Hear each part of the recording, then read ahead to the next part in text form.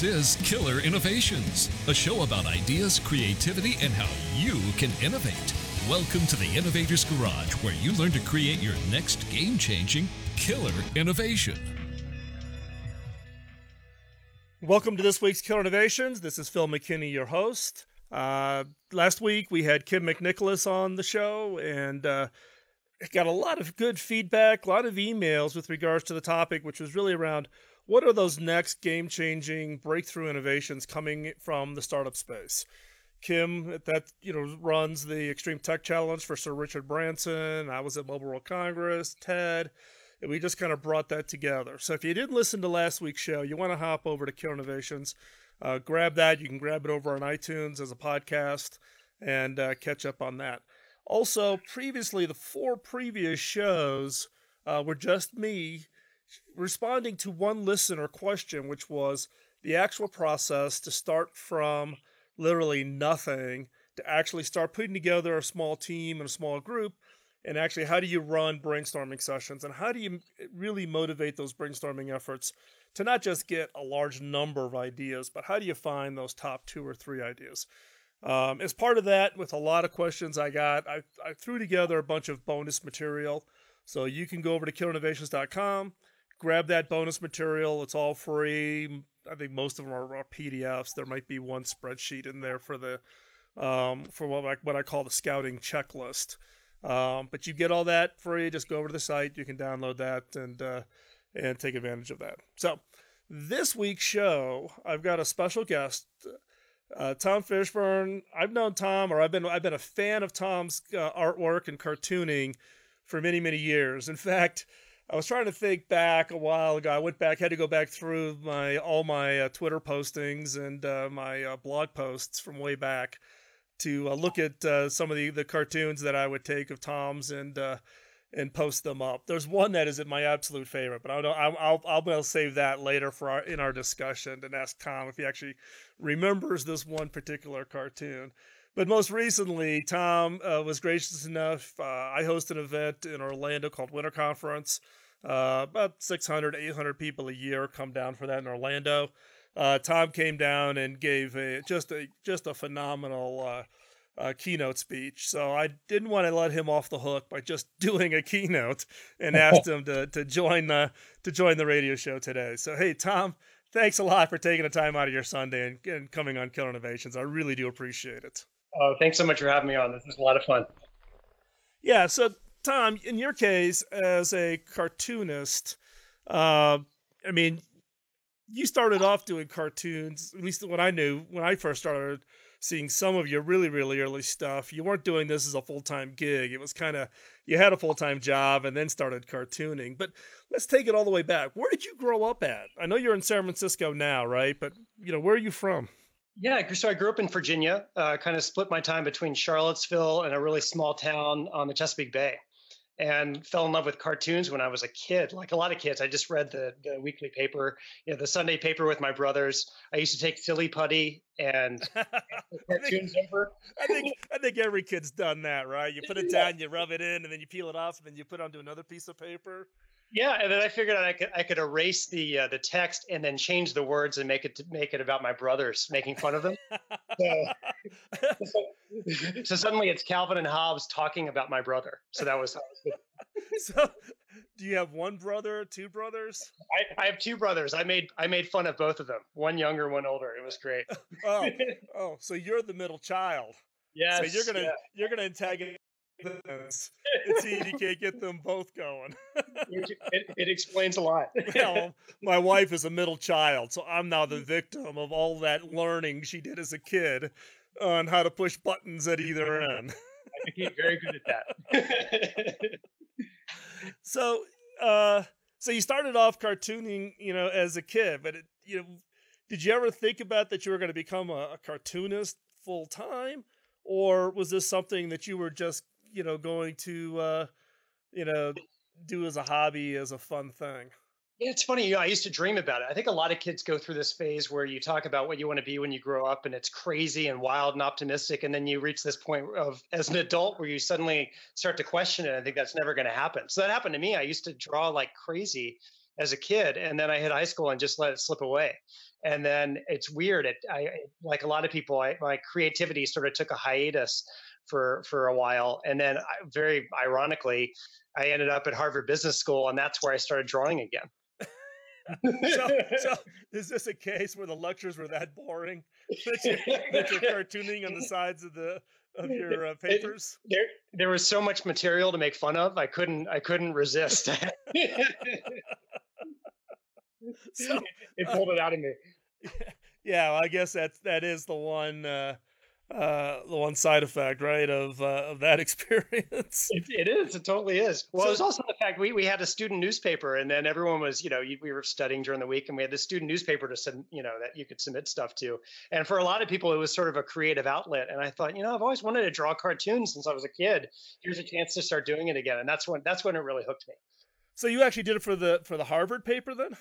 I did. For the business school has its own paper, but I did sort of a weekly cartoon making fun of, being a Harvard Business School student. And I just loved it. I did my first cartoon made fun of my technology and operations class. And then the next day I showed up to class, and the class started, and then the teacher put that up on the overhead.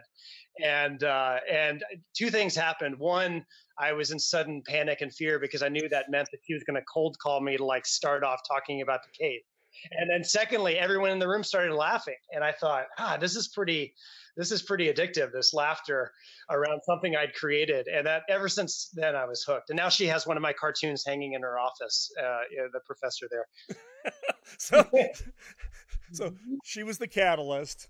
And now and now she gets to be, now she's a fan. Yeah, now she's a fan, exactly.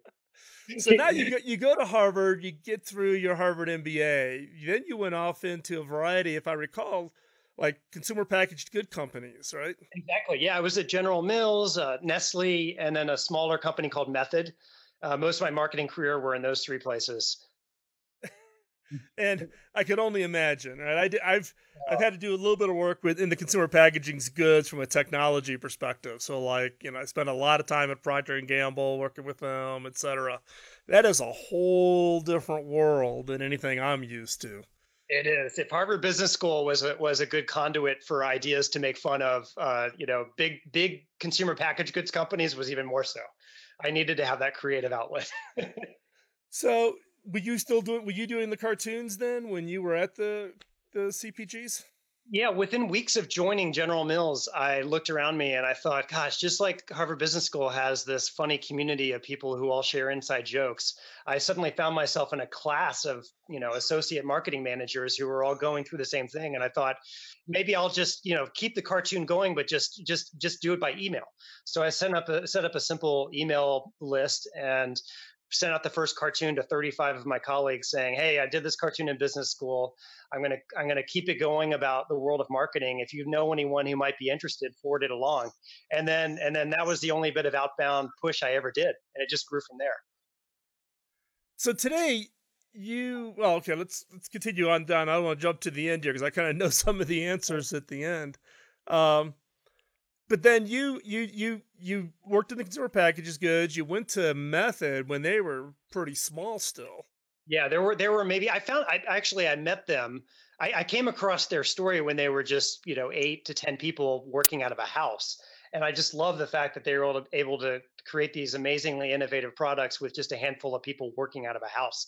And here I was at General Mills with the huge R&D center and all of these resources. And I felt like we were locked in this incremental innovation path. And so I was blown away by what they were doing. And then I found out that one of the founders of Method had signed up to get my weekly cartoon. So I fell in love with it. I thought, I got to meet these guys. And I drew a cartoon about Method. I based it on that famous Apple 1984 computer ad of kind of going and taking on Big Brother, but I drew it as somebody smashing through the screen of a big consumer packaged goods company. I drew them throwing a Method bottle through the screen, and then I sent it to the founder of Method, one of the founders of Method, just as an intro, and that's how I met him. Just through this cartoon. And there were only 8 people at the time. And it took a little while before they were big enough to hire and expand their marketing team. But eventually I joined them all because of that cartoon. That is hilarious. So, That's got to be probably one of the more unique, cold call, resume, open the door for a future job. I just had dinner with him the other night, and he said, "I've been reading these cartoons for a while, and then suddenly I get one addressed to me, and it was like the cartoon was talking to me." Well, and actually, if you didn't see it, I did a Facebook post this morning. I was digging through some of your old ones, and there was one that's the innovation pipeline, and I just thought it was great. So we're going to come right back. We're going to pick up our discussion here with Tom Fishburne, Marketunist. If you don't follow him, but stay right there. We're going to be right back. This is Killer Innovations on the BizTalk Radio Network.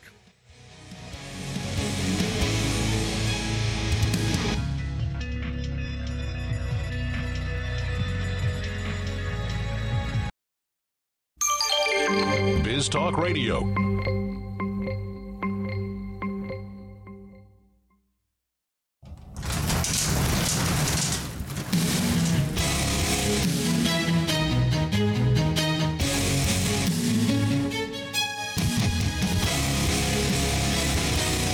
This is Killer Innovations, a show about ideas, creativity, and how you can innovate.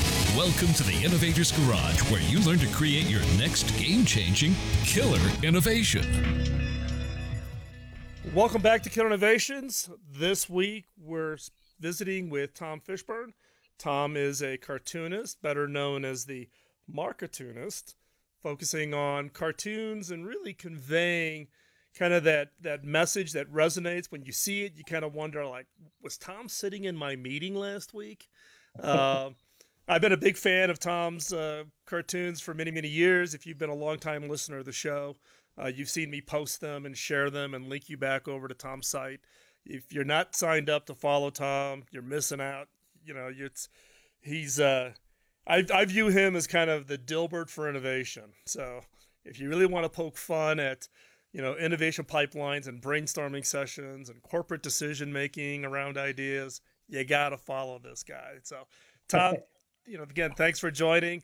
So in the case when you were switching from really having the full-time gig to getting into doing cartooning as a full-time job, what was that transition like? What did that take? Well, it took a lot of time and figuring out, first of all, how to make money at it, because most cartoonists are really struggling nowadays. The traditional markets of newspapers and magazines are declining. So, to tell people you want to be a cartoonist nowadays, it's a pretty, it's not the same way that it looked in the 80s where there was a clear path. So the first thing for me was to figure out how to make money at it. And because my day job was in marketing, I started to realize that cartoons were such a great form of storytelling. Maybe there's a fun way to link them together and to create marketing campaigns that use cartoons as a medium. And so that idea started to form fairly early on. I got a call from the Wall Street Journal Asia asking if I create a cartoon book for them. And I started to think, wow, if they're contacting me to help them with storytelling, maybe other companies would. And so for a while, when I worked at General Mills and Nestle and Method, I was moonlighting, creating these projects nights and weekends. And I finally had enough past projects under my belt that I felt like it could be worth taking the leap.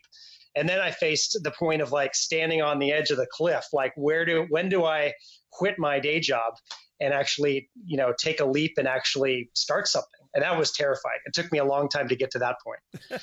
Well, that's not that abnormal, right? A lot of the listeners of this radio show and this podcast are those people who maybe have that idea. They've got that, they got that passion, but they got that nice, comfortable paycheck, pays the mortgage kind of thing, and letting go and jumping over and grabbing the next ring.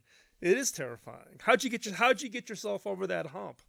I was sort of hanging on the edge for a long time. And then I met this entrepreneur named David Hyatt, who makes blue jeans actually in Wales, but he's an entrepreneur and he writes and blogs quite a bit. And he shared this analogy that he called the V1 marker, which I guess if you're a pilot, if you're taking off on a runway, there's this point called the V1 line where you're going so fast that you either take off or you crash. It's the point of no return. And so he said, what he recommended is that you draw your own V1 line. Like what has to be true in order for you to actually finally take off. And once you hit that point of no return, you actually jump. And so I thought about what my V1 marker was. And for me, I drew a couple of things. I wanted to have a business plan to at least equal my salary within 1 year. I wanted to have enough moonlighting revenue to equal half my salary. I wanted my wife to be on board, and I wanted to have a home equity line of credit, so I had a little bit of a cushion. And I was like, if all of those 4 things hit, I should just jump. And then, so I'm cruising down this runway, and then suddenly all of that's coming to be. And I'm like a week before the home equity line of credit papers are coming through, and the company where I was working offered me a big promotion. Oh man, talk about here. We're gonna test you. Are you really gonna make the leap, or are you gonna really want to do it? Can I keep you locked into the seat? And someone warned me when I was telling them about this. They're like, right before you jump, you're going to be tested. Like the universe is going to test how badly you really want this. Jeez. So it was tough. It was really tough. I finally jumped, but it was hard. It was terrifying. And I took the jump, but there's a good period after that where I was like, what did I do?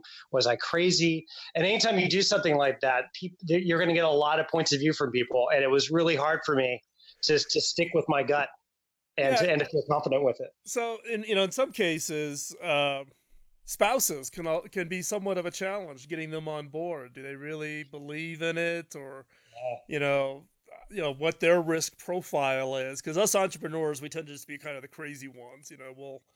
We're the base jumpers of the business world, right? Right. So your wife got on board early on. Was that an easy? I'm so grateful. She has and is and continues to be supportive all the way through.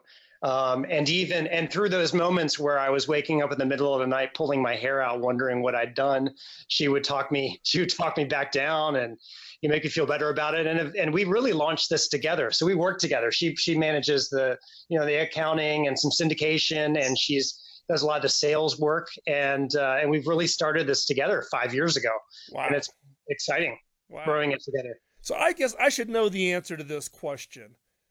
Have you put a book out of your cartoons yet? I've done a lot of collections, but I'm still working on a longer form book that I want to write. What's been interesting when I initially did this, it was just cartoons, and then I really started when I started blogging. I started adding a written component where the cartoon would sort of tee up a problem we could all laugh at, but then I started writing, and so that I could point examples to companies that could have a solution. And that cadence of cartoon plus blog post, I really like in the format of the blog, and I'm kicking around a few book ideas to sort of bring that to life in a book. Yeah, and I think because I've got clippings of your cartoons all over the place. A book would be a lot easier for me. So it's a little self-serving here. You got to give me a book, man. Plus, it's a lot easier for me to buy the book and share it with somebody. That's true. So. We're gonna get ready to go into commercial break here, so I want to tee up the next piece, but I'm going to give you a question that I want you to think about over the commercial break, which is, what is your experience when you hit creativity block? When you're cranking out a lot of cartoons, and a lot of people in the innovation game, we all suffer. We run into these walls where you just run out of ideas. And we've had some guests on, artists and that have come up with different ways to challenge themselves on projects.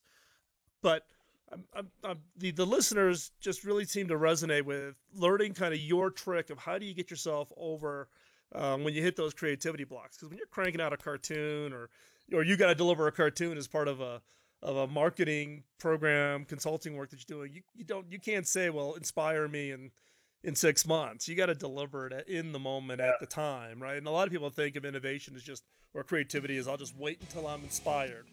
So when we come back, I'm going to ask Tom to answer that question. So stay right there. We're going to be right back. In the meantime, if you're interested in improving your innovation ability, text the word innovate to 33444, and we'll drop you some latest information. Again, stay right where you're at. You're listening to Killer Innovations on the BizTalk Radio Network.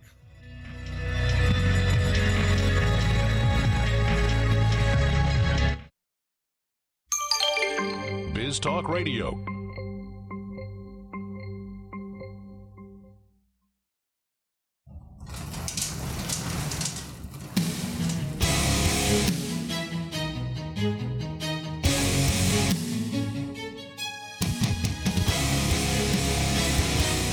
This is Killer Innovations, a show about ideas, creativity, and how you can innovate. Welcome to the Innovator's Garage, where you learn to create your next game-changing killer innovation. Welcome back to Killer Innovations. I'm your host, Phil McKinney. We're going to pick up where we left off. As we were ending the last segment, I gave Tom a question that I wanted him to think about over the commercial break. And that is how do you get over kind of that creative block? Anybody that's in the creativity, innovation, or design game, we all come into that time when we just are dry. We just don't have that, that backlog of ideas. We've kind of burned through everything. Then we're under schedule to deliver some great new idea, and we're empty. We all run into it. It's happened to all of us. And I'm interested in hearing, Tom, from your perspective, one, have you experienced it? And then two, what do you do about it? Yeah, it's a great question. It's funny. When I first started drawing cartoons, I had a day job. And so I was drawing one cartoon a week. And when you're drawing one cartoon a week, you can kind of wait for serendipity to strike. Over the course of a week, I knew that, an idea would surface. But when I started doing this full time and building up a studio where we had clients who were expecting the work, suddenly I had deadlines and my output had to be so much higher. I had to get more formulaic about it. I'm not more formulaic, but more structured about it. I couldn't just wait for serendipity to strike. And so for me, I had to build up a regular process and sort of trust the process. I used to think, and I think a lot of people think this way, that creativity works like a well, that you're pulling water from a well. And then, when you hit a creative block, it's like, oh my gosh, the well has suddenly gone dry. And I started to realize that the better metaphor is a little bit more like a muscle, that if you're exercising and working out regularly, you may be dry for certain periods of time, but over time, the process will sort of resolve itself. And so I've gotten to be more comfortable with the fact that, for me, the process, the first 2 hours of every day is dedicated to idea generation time. And my only job as a creative person during that period is to show up and do the work. Whether or not the ideas come. And so if I'm showing up and I'm doing the work, it may be very productive, or I may get to the end of 2 hours and I don't have a lot to show for it. But I've started to get confidence that if I do that every single day, over the course of a week, the ideas may not show up on any one particular day, but over the course of the week, they do. And it's interesting. I'm reading a book right now called Big Magic, Creative Living Beyond Fear, which is by Elizabeth Gilbert, who wrote Eat, Pray, Love. And she writes a lot about the creative process. And she wrote this book as she'd been so successful with Eat, Pray, Love. Everyone's like, what next? How are you ever going to top that? And the book is a big meditation on the act of creativity. And she writes about this idea that if you go back to the roots of creativity, a lot of times you think somebody is a creative genius. But she said, if you go to the root of the word genius, the way it was originally used is that it wasn't that you were a genius, it was that you had a genius. And so if you're a creative person, this external genius would show up and bring you the ideas like a muse. So your job is to sit there and do the work. And sometimes the creative genius shows up and sometimes it doesn't. But as long as you're in the chair doing the work, then that's your job. And so ever since I focused on it in that way, it took the pressure off of me. I stopped getting stressed out if the ideas weren't coming. And I just started feeling, as long as I'm in the chair doing the work, I'm doing my job. And over the course of the last, 16 years that I've been a cartoonist, I may have up days and down days like we all do, but over the long haul, the ideas have always showed up. My job is just to make sure I set the conditions right, that I'm focused on giving it the right priority in my life, that I'm not multitasking when it happens, that I fill the tank, that I have enough creative stimulus, and that I actually sit down and really do the work, even if I don't feel like it. And those conditions are the ones that are most important to me. So in the case of your 2 hours in the morning, what does that look like? Are you just sketching? Are you just bulleting lists out? Are you typing something in? Or what do those 2 hours look like for you? So I always start out with a little bit of constraints. So I usually have a few projects going at any one time. There might be a project with Google, for instance, for one of their campaigns. So I have a whole packet of stimulus that I've collected for Google. And then there may be stimulus for my own weekly marketune. There may be creative stimulus for another project. So I have these separate packets that have all the pre-reading. It's kind of my immersion. And so I sit down. I'm very ritualistic when I'm in the home studio. I have a special chair I sit in. I have the stimulus laid out. I have my cup of coffee. I always listen to the same album every single time, which is Okay, what is that album? it's the Miles Davis Kind of Blue. And it's for some reason I put my headphones on. I got my stimulus pack. The moment that first song tees up, I'm already starting to get into the space. And then I set a timer. The next 45 minutes, I'm going to work on this project for Google. And then I take the stimulus out. I have the music going, and then I allow myself to just go really free form with it, not putting too many constraints on the ideas, not worried about how it will appear. It's really free form. I have a big stack of blank 5x7 index cards, and I just let myself go with no constraints whatsoever for the whole 45 minutes. And then I forget about the music, I forget about everything but the ideas, and then the alarm goes off, and suddenly 45 minutes went by in the blink of an eye. And then, so my 2 hours every day is like a sequence of going through a few projects like that, at the end of which I have stacks of index cards on every project. And then the most important thing for me is to then not look at them right away, but I stuff them in the packet. And then the next day, the next day when I sit down for the 2 hours, I take out the previous stack of index cards and I go through them. And some of the ideas, just by the act of being, in my subconscious in the 24 or 22 intervening hours, somehow the ideas have progressed in my own mind. That I look at something I did yesterday and I thought, oh my gosh, I could also take it in this direction. And then I add to that. And over the course of about a week, usually at the end of that week, if I start with Google on day one, by day 5, I have some pretty codified, finalized ideas through the process. And how long have you had this process in place? Has this been something you started from the beginning, or is it something you kind of discovered over time? I discovered over time. I found when my output had to increase, I had to build something, build more into the process. So at the end of every week, I had a certain amount of creative output I was responsible for, and I sort of fell into these routines that were working for me. And this actually ended up benefiting me later on when I started to scale the studio, where I now have other cartoonists besides me, because I realized I started segmenting my mind into a couple of different buckets. There was the state of mind I'm in when I'm collecting the stimulus to work on a creative project. There's the state of mind I'm in when I'm coming up with ideas. There's the state of mind I'm in when I'm editing the ideas and deciding which ones to take forward, or curating or refining ideas.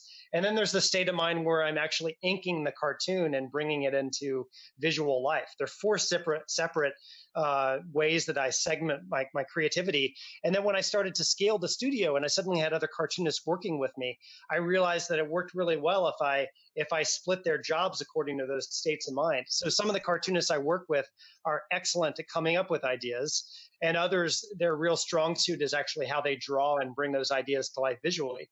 So I could suddenly work on a project with Google where I might not have to work on all 4 of those, in the same level of intensity myself.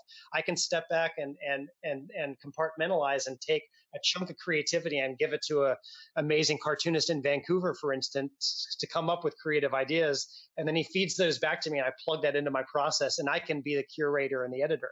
And so it's been an evolution over time, but partly because I've wanted to scale beyond just myself sitting in a chair to a whole creative studio. So in this case, how many cartoonists do you have working for you now? So there are 6 of us overall. With my wife and I, she's not as much on the cartooning side, but the other 4 are. There's somebody who's more kind of a producer role. There are 2 who are much more on the idea generation side of it, and then another 2, give or take, who are illustrating. And a lot of those are, they're all on freelance bases. They have their own creative projects, but going back to what I was saying earlier, where the industry of cartooning isn't what it used to be.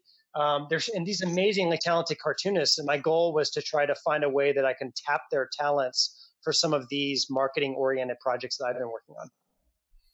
So that's, Tom, that's great from the standpoint of I like your analogy of the muscle, right? That you've got to get out there and exercise it. You're not going to, story I tell is you're not gonna get off the couch and run a marathon. Right? You got to get off the couch, you got to walk, then you walk a little faster, then you start jogging, and then eventually work yourself up, get yourself in shape so you can even have a shot of being able to run a marathon. And a lot of times in the creativity innovation space, people just, kind of like to let their creative muscle kind of go dormant, and then all of a sudden they got to come out with this big burst of an idea, this big burst of something new. So when we come back from this commercial break, we're going to continue our conversations with Tom Fishburne. We're not going to do a killer question this week, so you don't want to go anywhere. Stay right where you're at. When we come back, we'll pick this up. And I want to talk a little bit about Tom's inspirations. He talked about how does he feed himself, but I'm also interested in other kinds of things that he finds inspiring. So when we come back, we'll pick up on inspiration. You're listening to Killer Innovations on the BizTalk Radio Network.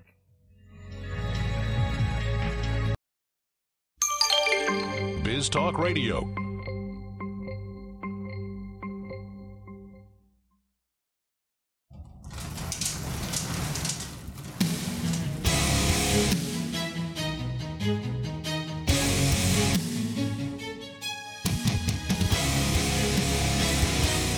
This is Killer Innovations, a show about ideas, creativity, and how you can innovate.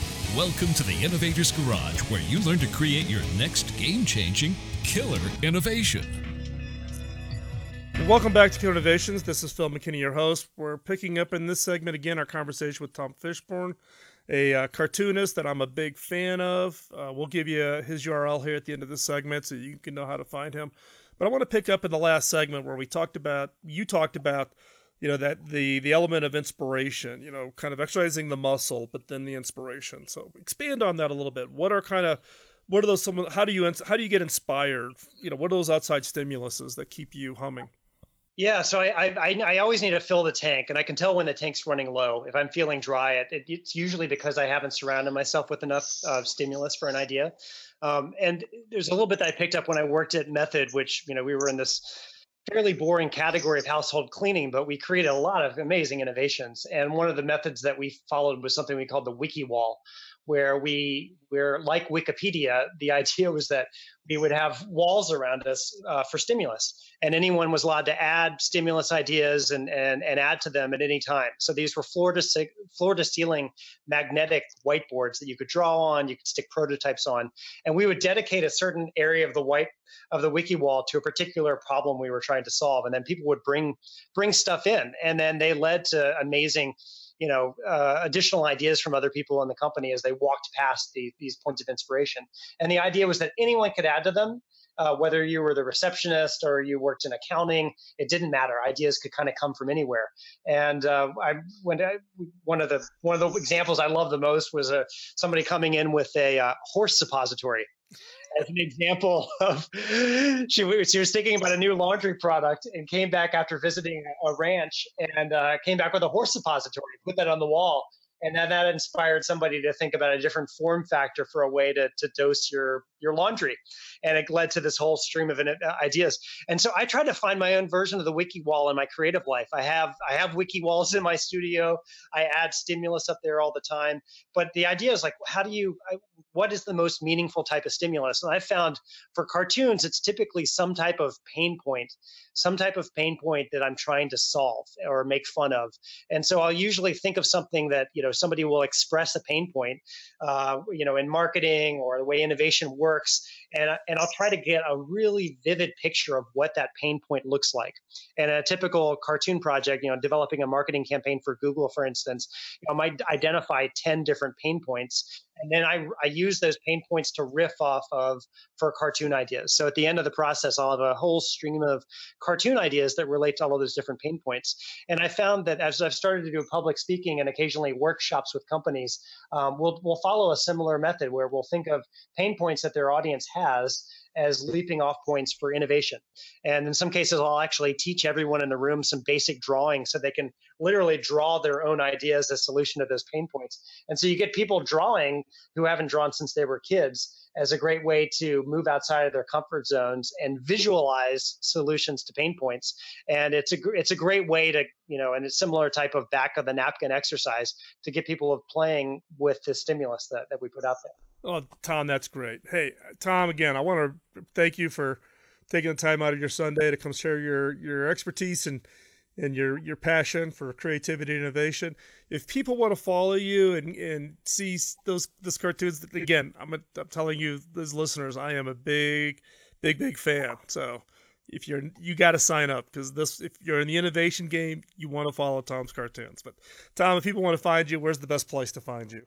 Best place is the website, markatunis.com. You can sign up for our weekly cartoon email there, or all my social channels are there too. Oh, that's great. Hey, Tom, again, thanks a lot for joining us today. I really do appreciate it. Again, you go over there and sign up. You will be careful, because you will snort your cereal in the morning if you read some of Tom's cartoons. So for those of you, the listeners that are really looking to come up with that idea and to jump in and start something, this show hopefully has been a big help for you. There is a course that is over at Amazon. The publisher's got it out there for like $19. It's called Creating Killer Innovations. I'll give it to you for free. Just text the word innovate to 33444. If you're outside the U.S., you can go to killerinnovations.com/innovate. Also, if you want to dig deeper on how really to go from ideas, you can go over to the store, which is innovation.tools. There's a variety of tool materials for creatives, innovators, designers. We're building that up. If you've got a product or you got something that you think would fit into the store, drop me a note at phil@killerinnovations.com.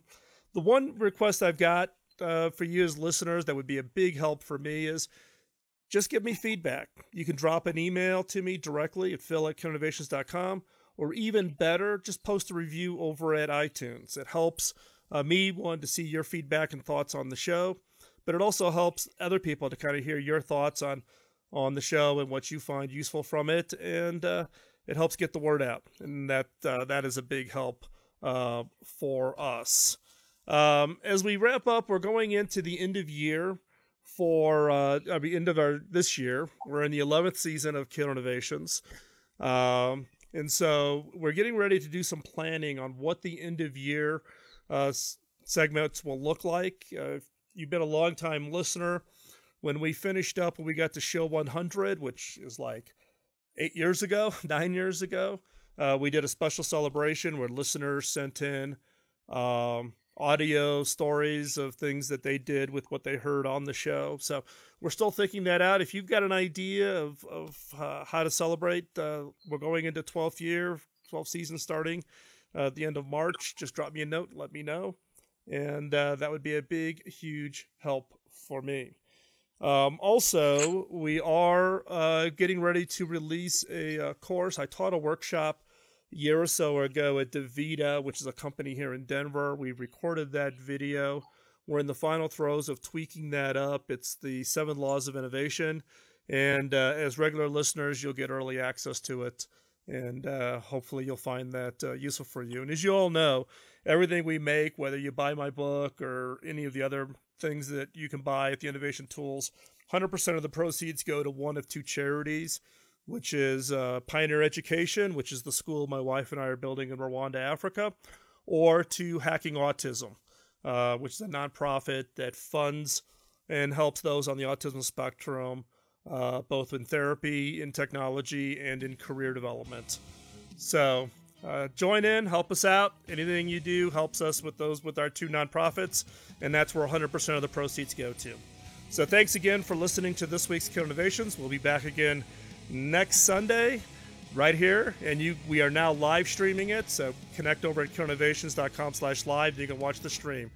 And with that, we'll talk to you next week. This is Phil McKinney. Opinions you hear on Biz Talk Radio are those of the hosts, callers, and guests, and do not necessarily reflect those of this station, Biz Talk Radio, its management, or advertisers. The information on Biz Talk Radio does not constitute a recommendation, offer, or solicitation to buy or sell any product or service. If you have any questions about Biz Talk Radio, contact us at 817-274-1609 or at biztalkradio.com. Biz Talk Radio.